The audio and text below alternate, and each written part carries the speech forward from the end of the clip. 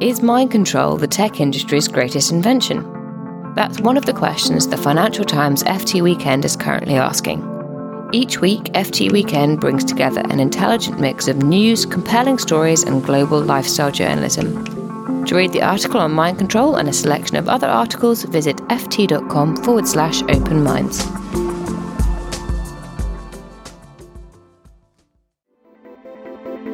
Today, customers are demanding greater value from financial services. They expect more agility, innovation, and security than ever before. Most financial institutions are held back by the shackles of closed legacy systems that limit transparency, block innovation, and ignore customers' demands. Finastra has a bold vision to unlock the potential of people and business. They've created a platform for open innovation in the world of financial services with FusionFabric.cloud. Their solutions span retail, transaction lending, and treasury and capital markets, on-premise and in the cloud. Start your transformation journey today with Finastra.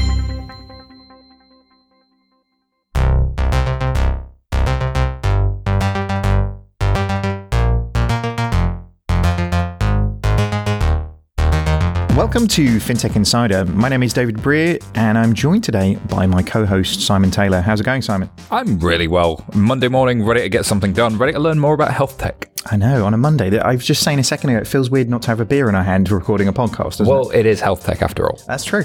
So today we have a very special show, as Simon says. We're venturing into the world of health tech. Having been inspired by my recent experience using Babylon, we wanted to take a deeper view into health tech and see how digital products and services are really shaking it up. Actually, over the weekend, purely as an experiment, because I didn't want to, but I felt like I needed to, I went and bought a new Apple Watch, because health tech, right? I took that one for the team, guys. So wow, you're such a benevolent purchaser of technology. I know, I do it for you. Today, and really as always, we are joined by some esteemed guests in this space. So first up, we have Amit Patel, the Director of New Ventures at Bupa. How's it going, Amit? Brilliant, thank you, thanks. Really pleased to be here. Great. And we have Nick Tate, who is GSK's VP of Global Digital Innovation. How's it going? Very good, thank you very much. I just about got through your title there. That was quite a long one, really long business cards. It's a daily struggle. Good. And we have Matt Lindsay, who is the Director at Hanno. Hi, yeah, great to be here. And lastly, we have Paul Bate, who is the Director of NHS Services at Babylon Health. Good to be here too. Let's get on with the show. Gents, for those unfamiliar, I want to get started by actually just defining health tech, because I think it's probably one of those things that is one of those ephemeral words that can be a bit of a catch-all. Does anybody want to just have a go at explaining what health tech means to them? It means Apple Watch, right? Yeah, clearly. No? Okay. It means buy stuff. A lot broader than that, clearly. But like you say, it is a bit of a catch-all for 1,000 different technologies pushing in various different directions. And I guess all of you guys are part of that in some sort of form or another, right? I think from a GSK's perspective, it's the ability to help us get closer to people. I don't think for me, it's not around creating brand new things. It's about understanding how we can use technology and then bend it to better enable better health outcomes for people. So I don't see it as a brand new, this is a huge thing that we need to now, everyone needs to create. I think like all good technology, it starts to make sense in people's lives and should actually fundamentally be invisible for people. So from my perspective, it's about gathering those things together and starting making sense of it all. I like that word outcomes. Seems to be a key one. I don't know if any of you guys have outcomes in mind when building products and services, but what outcomes can health tech drive to, and what outcomes are you looking for people in your day-to-day businesses? I can take that. I think, the key things, and I'm a surgeon by background, so I spent some time kind of on the front line as well. But, principally it's customer experience. Everyone knows in healthcare that, it's a bit slow, it's not on demand, it's quite frustrating to navigate the system. So that's the first one. Second one is cost or productivity. We know that we've got this issue where the cost of care is too high. We've got lots of demand, and we've got to find some way of managing that. And then finally, clinical or patient outcome. So obviously you want to get people living longer, healthier, happier, and that's a purpose for Bupa itself. And those are the three things for us, really. So I think that's really important because sometimes when we talk about health tech, it all becomes about, it's about like getting a more convenient, getting a GP appointment on your phone when you want it. And that's great. That part of the patient experience or member experience, customer experience is really important. But technology's been around in healthcare since the year dot. I mean, stethoscope's a piece of technology. Stuff that GSK do and other pharma companies, right? It's drugs technology. Unless we're thinking about it as something that fundamentally drives healthcare forward, whether it's about clinical safety or about the effectiveness of the treatment, or about the making it fit around people's lives, then we're probably not doing enough to really kind of put technology at the centre of healthcare. That's an interesting statement, putting tech at the centre of healthcare.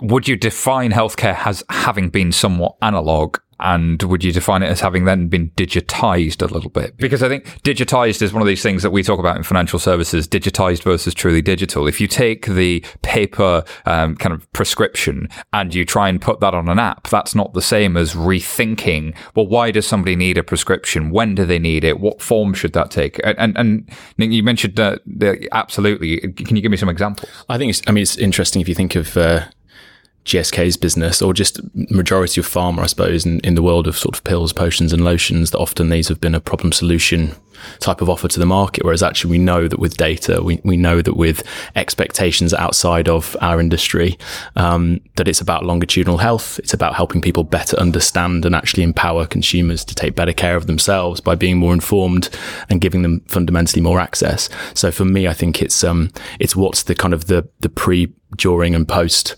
relationship that we can kind of create and genuinely partnering with people in their health versus just being somebody who sells a product at a moment in time, which I don't think is, I think we can do better than that as an industry fundamentally. So more than 2 to 3 times a year going to see the doctor, more than just a piece of paper. It's about building a conversation. How do you do that though? How do you build a conversation with patients or with people, right? About their ongoing health as a positive thing rather than something's broken, I need to fix it, rather, changing that conversation. Well, what I think is really fascinating now, and something that's often overlooked, is that people in general are very, very empowered.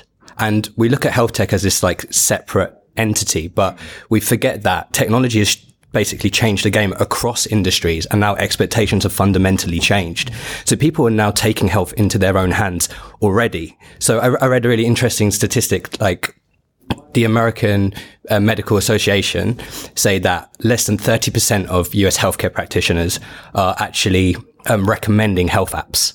And about 13% of those healthcare practitioners even use them in their business, in the practice. But there's over 300,000 health apps that exist.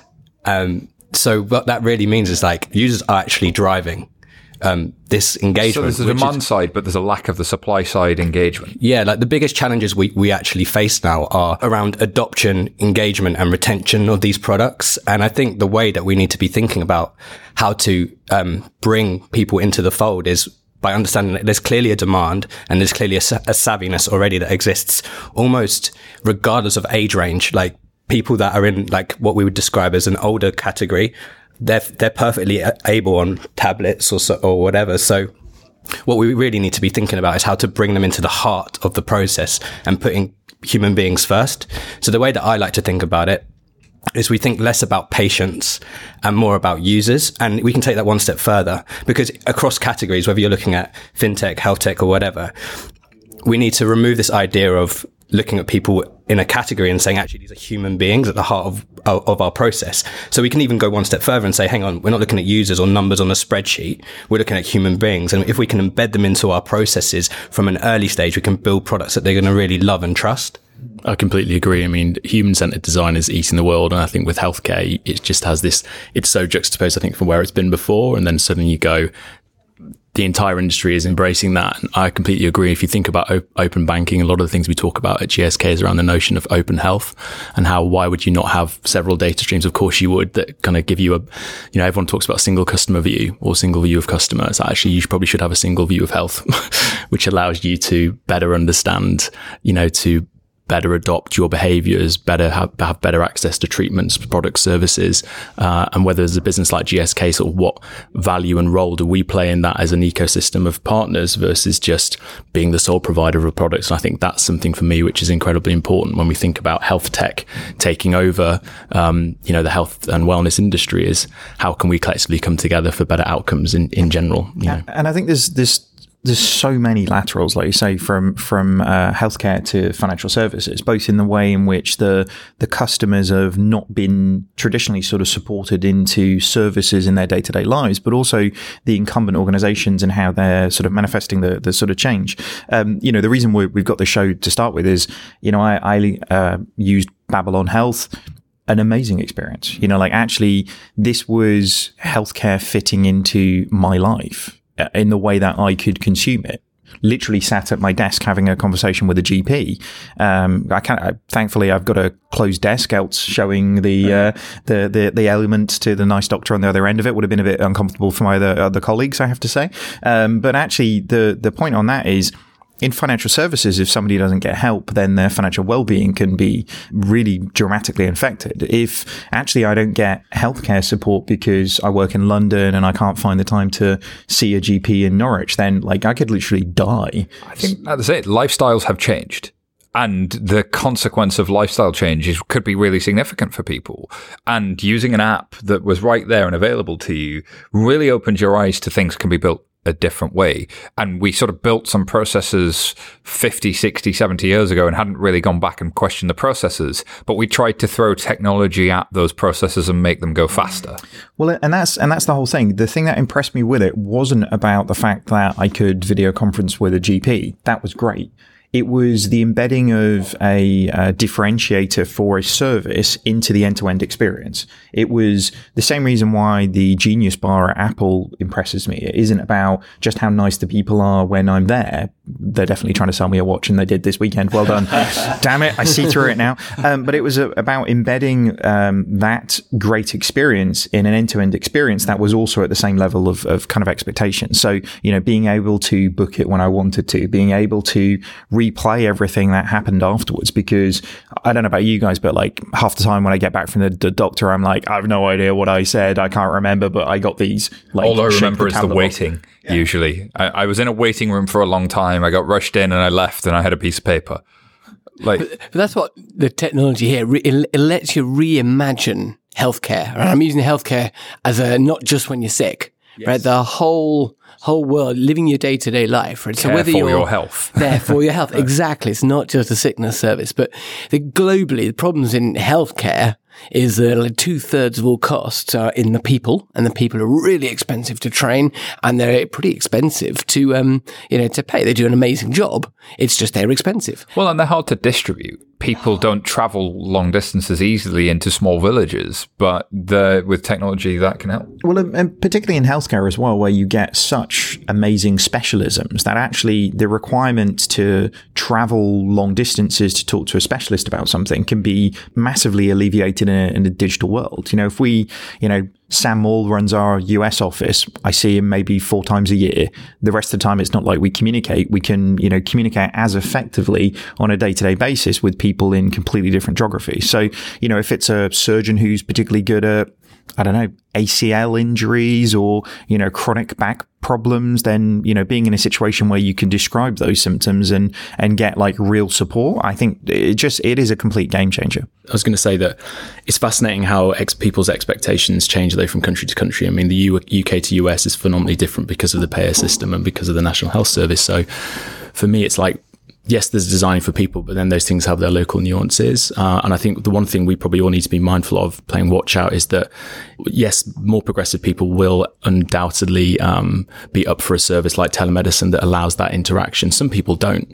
So what can you do then to fix for that? Because you don't just shunt from one to another. It is going to be a natural kind of progression. But I think fundamentally it comes down as every other industry is around personal, not personalized, so what can you start to do which is going to augment a service, product, treatment, whatever it might be, around that individual's needs. And I've spent a lot of time working within financial services, and I just see so many parallels, which I was delighted to come on the show to talk about it, because why would I want to be treated like another person who may be of the same demographic as me just because I happen to be white, 36, whatever it might be? Of course we're different. And if there's nothing more to say, there is nothing more personal and there's nothing more human than your health.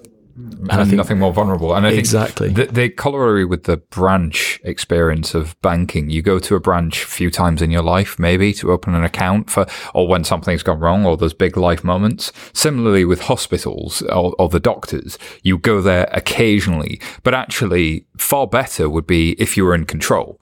If you could see your everyday spend and you felt in control of your finances and there are no surprises. Why can't I have that with my health too? Why can't I be in control of my health, see the data and remove surprises? But how do we actually do that? Is it just kind of conversations with people at distance? Are the sensors that Apple managed to sell to David going to be actually helpful, or are they gimmicks? Well, when you start from the proposition that you can be digital first, right, you can really reimagine it. And it doesn't matter whether you're in London or in rural Rwanda. The amazing thing is that you can deploy similar technologies. And we did Babylon, we deploy the same algorithms, all right, localized for different kind of conditions and presentations, but still fundamentally the same stuff. So the trick that we think we're on a journey on is, rather than start from being physical first, where your expectation is you go to the hospital or the GP, right, which is pretty inconvenient in lots of places or impossible in many others, because you're not going to walk the 20 miles that it takes to get to the local health clinic if you're living in East Africa, or you really don't want to. We start from the proposition of how can the machine take the strain? What can you do through artificial intelligence? So right, we're at the stage now where we've created a product where the quality of the diagnosis is good enough to get through the GP exams in the UK. All right. Doesn't mean it replaces the GP. It means you've got an awesome first stage. All right. Which means that for the person using it, terrific. They've got a pretty good indication of what's wrong with them if they're sick. And for the doctor, if you do need to see them, they're not starting from scratch. But so you go AI first, and so, and if you do need to see a doctor, terrific, do it on your smartphone, like you were saying. And then only if you have to, which in our case, only about 10-15% of the time when you see a GP, does that actually need to be face-to-face at all. Our GP's doing 85% of all those consultations that you didn't need to see a GP face-to-face. Right, so you start from a very, very different proposition when you've got something as powerful as machine learning and AI, and you can combine it with a smartphone. It just changes the game. And I imagine there are certain conditions like diabetes and sugar levels and this sort of thing where you can be really preventative and kind of almost creating that health literacy for the user and helping them understand their own challenges day to day a lot more, but also stay on top of it and be preventative.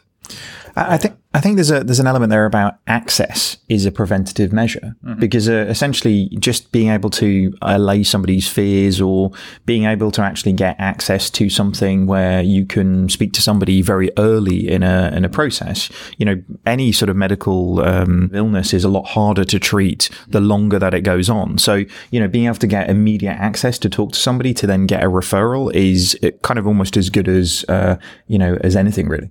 And I imagine that makes a difference on the insurance side. I mean, Sister Show InsurTech Insiders are always talking about, kind of lowering liability if you can create those preventative services. I mean, is there anything that you guys have done along those lines? Yeah, so in the industry, in the health insurance industry, there's a lot of work done around basically reducing claims cost and improving the customer outcome. I think, from a Bupa perspective, our purpose is to help customers live longer, healthier, happier lives, and therefore prevention strategies are kind of core to what we want to do. I think the reality of it is, though, that healthcare is a long game, right? So any prevention strategies that we try and deploy across customer groups now, the likelihood is the impact's going to take some time to materialize, right? So, unless it's something like don't go snowboarding and you won't crack your ankle or you'll reduce the likelihood of it, it's quite difficult. So being able to monetize prevention is tough. That's the first thing. I think other things that we need to think about is you need sustainable patient or customer engagement, because, given this is a long game, you need them to change their behaviors, how they act, all of that kind of stuff. And for that, behavior change is hard. It's tough, yeah, but there are different techniques now that people use, whether it's incentivization, gamification, all of those types of things. And I'm not sure we've really cracked that and got the data to understand how you hyper-personalize and get people moving on the right path. There's something in there about great product design and product management that consumer internet companies have been really, really good at. This is the activation and reactivation of users. The attention economy is all about how can I activate and reactivate you, and bringing that into something that had traditionally worked a certain way that we tried to push digital onto is really inverting it to say, yes, we've got all of these new digital superpowers, but actually the first thing we need to do is fundamentally go back to first principles and reimagine the proposition. That is exactly right. So I think it is difficult to change behavior, but when you put a proposition out there, like saying, in Babylon's case, got an NHS GP service, you can switch your GP and gives you all the services you're used to. You can get your prescription, you get your referrals, but it's 24/7. You'll have an appointment within 2 hours and you don't have to travel. Well, the reality is in under a year, 30,000 people join the service just across London.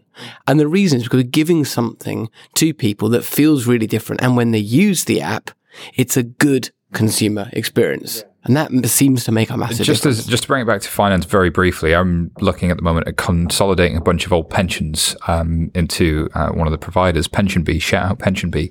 They've been super helpful trying to help me get my old pensions, but there's one of them that's in a kind of a deferred benefits, I don't know what the exact term is, but basically I need an independent financial advisor to look at it. Finding an independent financial advisor and getting some of their time is near impossible because they just seem to not exist. You go to any comparison site for them, none of them call you back. You seem to spend your whole time chasing them, and then when they are available, they're never available when you are. What you just described, but in financial services for IFAs, would be amazing. And I think, so this is why looking at other industries, I think, is so important sometimes, because you can learn so much. But coming back to that thing around insurance, fascinating, because mobile telematics has changed the way that we drive, because it increases the access point for people, younger drivers, to actually get better claims. Awesome. So what is the similarity that you have within the world of health tech?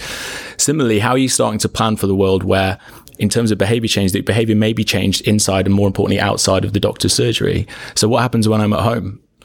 What happens with connected home? What happens with connected cities? How am I be able to gamify and understand where I sit on the bell curve of health, and how am I being rewarded for that? And you're absolutely right. Propensity models, AI, machine learning is absolutely going to eat this industry for breakfast, because fundamentally there are better ways for us to understand, diagnose, launch and sustain products. I mean, this is something I think that GSK are trying to really move into, which you go, let's think about digital product management. Let's not think about just launching a box of pills. Let's think about sustaining an ecosystem of care where medicines plays a really vital part of it, absolutely, but the fundamental behavior change that sits underneath it and the other differing services that you could have around it are incredibly important to create better health outcomes, as we talked about. It is an interesting one, isn't it? Like you say, it stops healthcare being the like the NHS or Bupa or whoever's kind of problem to actually self-support, and similar with, diet, we've seen it, like say, definitely in the financial services perspective. In some instances, it's about education. And then in other instances, it's just about having that safety net. The thing for me, knowing that I can get that, 2 hours to talk to somebody, I've used it once, but knowing now that I have it just gives me a completely different level of support that I could have.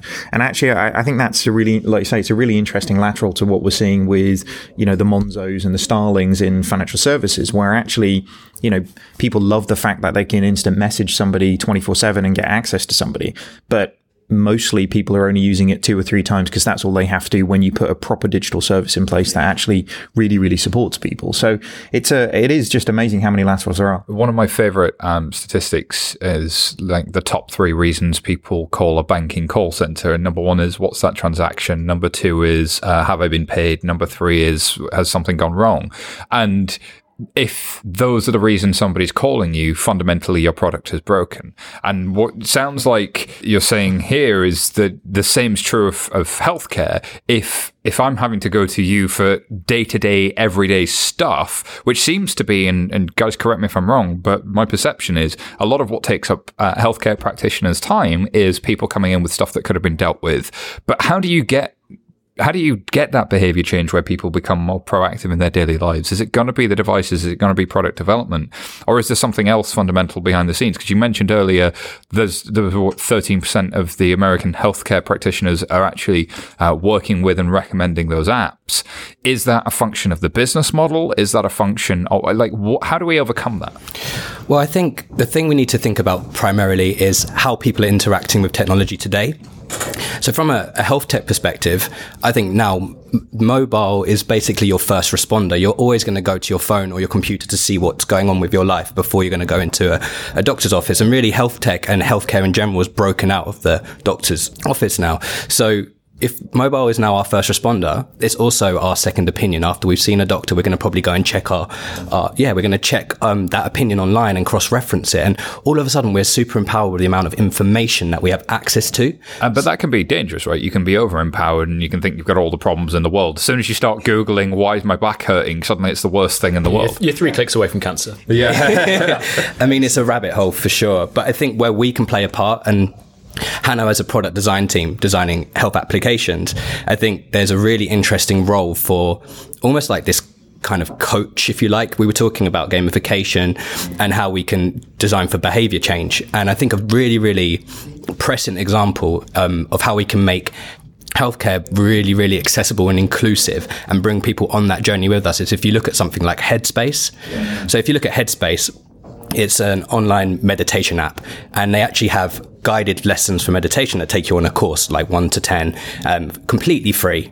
And Calm's another one like it. Calm's exactly like that. Now that is taking meditation that 5-10 years ago that would be something that not many people in the Western world would consider, and made it extremely accessible to the point that big organizations like Facebook, Uber, Google are actually bringing that into the workspace. So what can we do when we think about health in terms of being a coach? There's a company called Quit Genius who are helping people to give up smoking following that same pattern. Like, can we coach people out of that? Can we use behavior change to bring people on that journey? And you can look at that in other industries and say, yeah, people are doing behavior change extremely well outside of health tech. But there's a real opportunity if we look at health in terms of getting that data and giving people really, really important insights to change the way that they behave to better their life. Which, as opposed to going to the doctor once a year and they say you really should stop that. Or you should look at meditation, and you go, well, what, do I go on a retreat to Bali for a month? Like, how do I meditate? Sounds amazing. But it sounds expensive, whereas actually an app for 10 minutes per day is really accessible. And I think the way these apps have been designed and built is around modern lifestyles and on that snacking mentality. And they do gamify, and they do make it easy to trip up and fall into. I remember 3 or 4 years ago being introduced, I had this moment. I was sitting in the Barclays Accelerator, so a building in East London full of startups, and one CEO of a startup was talking to everybody they could get their hands on about they'd discovered Headspace, and it was amazing. And you had that word of mouth referral that you get with digital products that are really great, that you typically don't see with, I went to my doctor and my doctor was really amazing. However amazing that human being may be, and however great that service continues to be, digital services are able to be almost more viral and word of mouth shared. And actually, maybe that's the way they start to get adopted. I think the single most exciting thing to me about using great product design in health tech is that we can actually remove the stigmas that patients have around certain illnesses or even just lifestyle conditioning. Like, if you can design a beautiful product, for example, even an Apple Watch, you can take that out and about. You can measure your heart rate. You can do whatever you want to do without feeling sick, without feeling like you're constrained by some technology. Well, suddenly it's a positive experience. David really liked the Genius Bar and got sold to, sucker. But actually, he got a positive experience from that, even though he bought an Apple product, which is evil. But aside from my Google aficionado ways, that is a positive experience. And that's not this is stigmatized, this is bad, I'm ill type experience, and moving people away from that, from sort of something's wrong, we have to fix you, to how do we improve a good situation. But that absolutely comes down to that notion of empowerment, and having people help take control. And I think you're right. We're always going to have more data than we have today. We know how much that's proliferating. The problem we've got is helping people understand it. and make sense of it relative to everything else in their lives. And this is when it comes back down to, and how these things are so interlinked, is the liquid expectations that I have of my bank and the dashboard that I have to understand my financial health is where I see that lots of different things streaming in. And I go, now I can understand where I can start to spend or save. What am I saying? Thing with health, like, if I have all these data streams happening, if I have better understanding of whether it's my microbiome for my gut or what's triggering my migraine or whatever it might be, I can start to plan and actually take control of it. And there's really interesting things with things like chronic pain management, where actually so many things affect that. And the condition, same with diabetes, is such that it's got control of me. Whereas we know that so much around positive attitude, we know that so much around informing the patient is around how are you going to control this? And that for me is an incredibly powerful thing to tool, as well as, and from my point of view, from a GSK point of view, is how are we going to be accountable for that? Not just responsible, or it's an opportunity, but I think collectively we have an accountability that's in the healthcare provider space to do that, which is incredibly exciting. And that's really difficult, isn't it? Because I guess it's like one thing that's kind of labelled at big banking organisations is that they don't use the data to actually for the benefit of the customer. You know, it's in the bank's best interests actually for people to go overdrawn, because that's how they're, incentivized, and that's how their business models actually work. So I guess in this context, it's whose responsibility is it to ensure that people either don't get sick in the first place, or if they are sick, get the best possible healthcare that they can actually get? Because and that, to your point, comes back to incentives, doesn't it? Yeah, I mean, I think, every individual has to take care of their own health, right? And if you take the UK, I think we're a bit flippant around that, because we don't feel the pain of having to actually take some cash out of our pocket to pay for care. I mean, we do via our taxes, but it's invisible almost, right? Whereas you have a very different engaged society in the US, where, paying out for your treatments and medications and so forth is kind of everyday norm. So I don't think, as consumers in the UK, we feel enough of the pain and therefore share enough of the problem that actually is something that we are individually creating. And until we do that, it doesn't matter what digital services or products or solutions we're going to get. They're not going to get enough traction. You need a kind of mental mind shift. Well, that's what makes me wonder, could you build a business and a product that is so compelling, that adds so much value to my life, that I'd be willing to pay for it, that it's actually empowering me and I'm getting benefit from it? Because you see, there are all these things that, the MyFitnessPals and all of those sorts of things that pop up around the edges that people are using, and they're kind of ad supported and they're part of a lifestyle and part of a movement. But what's that sort of Netflix for healthcare? What's that Spotify for healthcare? Is that out there, or is it unrealistic, given, that we've got legacy technology, legacy processes? And is that even possible, given that, whether it's the US, whether it's Europe, you do have those legacy systems? Are we held back by that at all? I think there is a bit about being held back by it, but it's also possible to solve a lot of these problems. You don't have to go from nothing to a flawless integration in one go. I mean, just kind of go back to the situation with folk joining a Babylon GP practice, right? We can perfectly happily work within the NHS systems and make sure the information that needs to be in front of the GP is in front of the GP. Now, in time, that'll get better and better. But also with the incentives point of it, for some in the US, it's a very different system to the UK. And it's different again in East Africa, and it's very different again in China. For the consumer, the incentives, it's to have fun. It's to be able to engage with the product and to do the things you've always wanted to do, like whether it's stopping smoking, or being around for your kids in your old age. Most people don't want to die young in pain, right? So you've got some alignment there, but consensus. But for the supply side, right? The question we always say is how do we make sure that we're doing the right thing for consumers and for the system as a whole? So you don't get paid a penny more if someone turns up for another GP appointment. Right, so actually, our incentives are not bad at all. It's in our interest as a company for everybody to stay as happy and healthy as possible. All right, and so sometimes you find, actually, the NHS incentive is pretty good. Mm. Yeah, I guess it's difficult from an NHS perspective, and we've got a lot of like you say, American listeners who are going to have no idea what this was. It's the thing Obama tried to do and didn't work out, right? But being in a situation where you have that safety net, then it does remove some of the personal responsibility because, well, if it is broke, somebody will fix it for me, essentially. I think the sort of getting investment to do something similar to what you've done must have been really, really difficult, though, because actually all of the things that you would have been measured on to date would have been about the waiting in a waiting room, the amount of GPs that there are in service. And actually something like you've done now is it is a digital thing. It isn't looking at how you reduce a kind of a small part of an objective. It's a much broader piece because, the thing that when I started using it, that's my brain spiraled away from is it just gives you completely different access to different types of workforce. You've got, returning mums who can work from home because actually you've got access 24/7 to people there. It gives you so much broader opportunity if you just think about the problem in a slightly different way. Yeah. So I think that's right. I guess why we're having the health chat is because when you have technology, you're freed.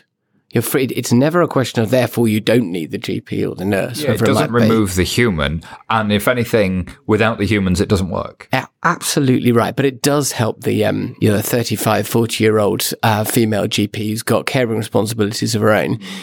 We have 200 GPs just in the UK alone. And they're working all hours of the days. They're working flexibly. We know that there's a really serious problem in lots of countries about burnout of GPs and doctors and clinicians more broadly. But we also know, because we ask our GPs, how are you doing? Right, 95% of our GPs say they're managing their day-to-day workload fine, right? Compared to 86% in the country as a whole, the GPs say that they're demotivated and stressed. So it's not just how empowering technology can be to the consumer. It's also about how it can support the workforce. I was going to say, I completely agree that it's not around just thinking about the patient. I think in an ecosystem where there's a natural symbiosis of care. And I think what's interesting is that every single aspect that supports healthcare to this point, arguably, or at least in the last 5 years, have been thinking in silos. And we know the same in banking, that it's not the same. And I mean, one thing I speak to the folks at GSK about is, we're a business that takes care of the major functions of your body, right? Your lungs and your teeth and your mouth and your skin and everything. But really interesting from my perspective, if you think GSK more broadly, is we take care of people from when they are 0 to 100, from head to toe, and from when they're very well to when they're really sick to when they're really, really sick. So from my perspective, you sit there and go, well, actually, how can GSK start to think more broadly, longitudinally around health outcomes for people? And if you think about that at times the entire sort of health industry, then actually it's around designing the entire industry around the person, not just a separate siloed business. And I love Babylon Health. I think it's absolutely amazing. And I think the advent of telemedicine and empowering people to take better care of their health, what that does for GPs, for that entire more progressive way of thinking about that, and better time management, liquid expectations across things, all of those things are great. But I think we're very much on the journey. For me, it's how do you inject yourself far earlier in the value chain, far earlier in the health journey of somebody. So yeah, you're never going to be able to change all those legacy systems and mindsets, because people just have expectations that they've always grown up with. But the more you can get up in front of people, the more you can empower them early on, then I think that's where you can get the data, and that's where you can get access to people, and that's where you can impact things without needing the legacy systems in a way. But also, once you're going into people's personal lives and personal data and their devices, then you're also taking on a responsibility. So is introducing all of this technology not only introducing great services, but introducing cybersecurity risk and attack surface? Do you know, I think the whole conversation is going to move on around what is safety and security in healthcare. So there's two things I don't want to hear when I get on a plane, right? The first is, we're really sorry there's no pilot. Right, that's bad news for me. But you know what? I don't want to hear he's going to have a go without the autopilot. He's turned that off. The truth is, these days, you got to have both. So yes, you need to get your cybersecurity right. Of course you do. But it's as much, how unsafe is it not to surround yourself with technology. Well, and you look at aging technology and the ransomware attacks and what that can mean from not having your tech right. It doesn't necessarily mean having old legacy tech is safe and bulletproof, as a lot of people assume. Actually, that can be the most vulnerable. Absolutely. Interesting. So as we gaze into the future, as we gaze into the next 5-10 years, around the room, what are we going to see? What's going to change? Is it going to be a few more apps? Is this going to cross over into the mainstream? Is the conversation going to change? I think one of the most interesting things that we're faced with in the near future is the consumerization of a lot of healthcare, and a lot of people entering that market. And hopefully we're going to start to see people funding solutions rather than just technology and saying, oh, here's AI, here's a chatbot, let's just use that and see what happens. Which is a pet peeve. Yeah. Tech for tech's sake without a proposition, yes. Yeah. Because what we're going to find, and I mentioned this briefly earlier, is when we consumerize a lot of the health space, we can bring people into that conversation. We can make it far more accessible and inclusive, and it doesn't feel anymore that you're sick or you're a patient. All of a sudden, you're in control, you're powerful. And with the proliferation of things like wearables and different sensors, we're going to get far better inputs, and we're going to start having all of this data that we can really play with. And I think the key in the future is to make sure that with that data, we're putting that in the human being's hands. The person needs to own their own data, and we need to be creating propositions for people where they feel like they can give that data to people to receive better insights, rather than it being a very opaque kind of system where you're giving data and you don't know what people are using it for. Because if you think about it now, anyone that owns an iPhone or an Android device, the proposition is so high for them to use that they don't mind giving away their data. The same with Facebook or social media. We need to come up with ways that data is being used responsibly, but in a way that really, really benefits people. So they want to share that with their doctor or with their therapist. And there's interoperability between sharing with your doctor or sharing with your insurance or whatever. We need to come together and kind of work cross-sector to make something that actually benefits a human being in the heart of the organization that is being served. Broadly, empowering an individual to own their data is a macro problem, isn't it? I mean, data portability is a question for Facebook, it's a question for Google, and the sort of attempts to do it remind me of financial services. 10 years ago, there was a program called My Data, MIDATA, where you can actually, from any banking website, you can go download a CSV file of all your transactions. Great. That's not data portability. That's not putting me in control of my data. GDPR, where I have informed consent, which is basically a website pop-up where I can, if I can find the right buttons, figure out how to opt out of a bunch of stuff that otherwise they would assume I want to opt into by clicking the big yes, I agree button, is not data portability. And when it comes to healthcare data, it's so important that we get those experiences right. And it's interesting to hear you all talking about, the Mutual Admiration Society of other bits of work in the industry, because actually maybe you guys are at the forefront of making that happen. Yeah, I mean, I think the world of health is going to become much more personalized. We're going to see personalized treatments, more personalization around how people engage digitally with the health service, etc. And I think a fundamental kind of enabler for all of that is unleashing the data in the silos that you've just talked about. The customer can't really vote with their feet. They can't take their data and go see another provider. And until that happens, it's going to be hard to see a future that's radically different, almost akin to open banking. Almost akin to open banking. Look at that thread back right there. Let's hope open banking ever works, but that's another story for another show. How about you, good self? I think we'll probably see people build their trust in individual organizations or products or platforms. What I mean is, if you ask people now, who do you want to have your health data, right? It's a very big question, but it matters a lot if it's the NHS is actually reasonably trusted. A new entrant's going to have to build that trust.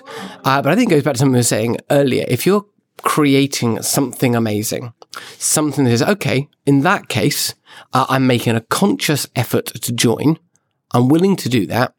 And if the organization is a responsible one that says, these are the implications, this is how we'll use your data, I think what we'll find is that new organizations build trust. So I remember I was looking at some Twitter the other day and watching Monzo's reaction to the BA data security breach and the outpouring of love for Monzo because they said they declared a security incident It's fascinating, right? And the transparency of how they were working through it and the proactivity. And to their credit, Starling did the same and others have done similar. So it's not just a Monzo loving. But I think that form of communication is a really important point. And Apple have actually, to their credit, been really good at this lately. This is how we treat your data. There are times we will not use your data. We will not advertise to you. Our business model is not built on advertisement.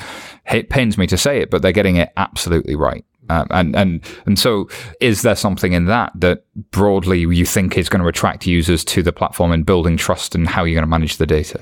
I think it's going to attract people, but I also think it's going to make people want to stay. So if you've started with a good experience, and then something on data comes up, that should be an opportunity to build the relationship.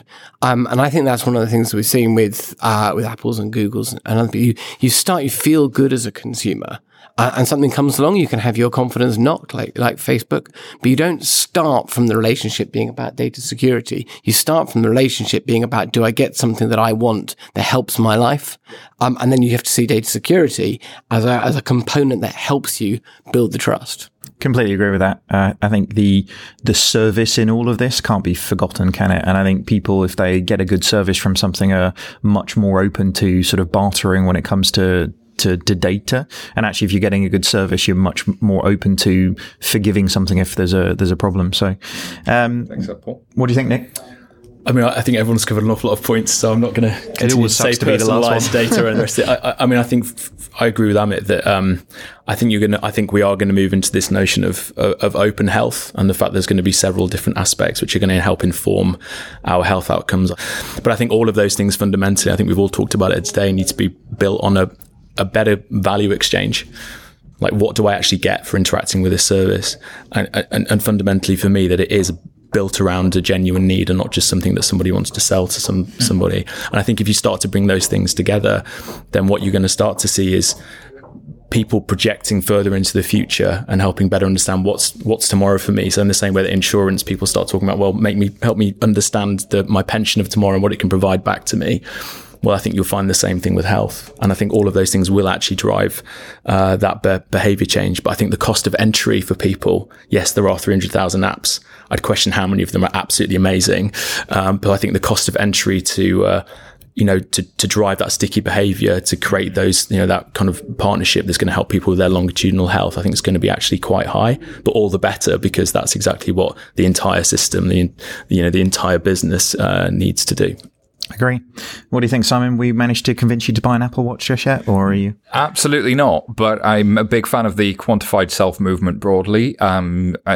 Give me the data, make it easy for me, figure out what my questions are and package that for me in an app and get those sensor data and just do that great bit of product design. Understand the superpowers of digital. Like, what is it that digital can do that you couldn't do before? And then figure out how to build that into that minimum lovable product.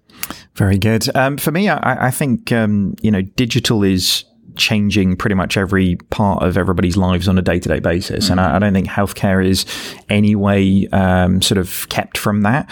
I think not wanting to be too trite, but it's figuring out which bits are the sticky plasters on bad processes and which bits are really sort of moving us forwards and embedding digital in our experience. So, whether it's being able to sit and talk to a GP from the welcome of my desk, or whether it's an app that helps people understand what tablets to take when you've got 15 different varieties and you're going through some sort of weird form of cancer. All of this is digital enablement. And for me, I think it's really, really welcome. I think it will bring services to people who probably wouldn't have been able to get them before and maybe just feeling very uncomfortable to do it. So it feels like it's going to be very transformative, and that's very, very welcome in any industry. I'm going to share a personal story to finish us off. In 2007, I was diagnosed with testicular cancer. And at that point, the journey to get there was quite a hack. So I'd had a shower, I'd felt something was wrong, and it was midnight. I'd been out all night. I went for a shower before bed, and I got to the point of, this isn't right. So I'm going to go to the nearest available doctor, who said I was fine, said I had testicular torsion, which if you read up on testicular torsion, there's no way I had that because I wouldn't be standing. I'd be in absolute agony. But it sent me away and said, no, you're absolutely fine. Went to the next nearest place I could, drove and got there at 2:00 in the morning, had absolutely no response from them. They just basically said, sorry, we're too busy, go away. And then finally had to go to A&E to get something resolved, and they rushed me in and had me in for surgery the next day. Only because they rushed me in for surgery so quickly did I avoid chemo. So I actually had surgery. I didn't have what a lot of people have, and I was extremely fortunate, and I'm very, very thankful to the folks at the NHS who looked after me. However, if I'd have been able to have a digital service back then, that could have been much different. So for me, this had a very personal twist to it, and it had a very personal set of meaning. And I think there's a lot of people listening who may have had friends, relatives, or they themselves been in a similar position. So digital can make a real impact to people's lives.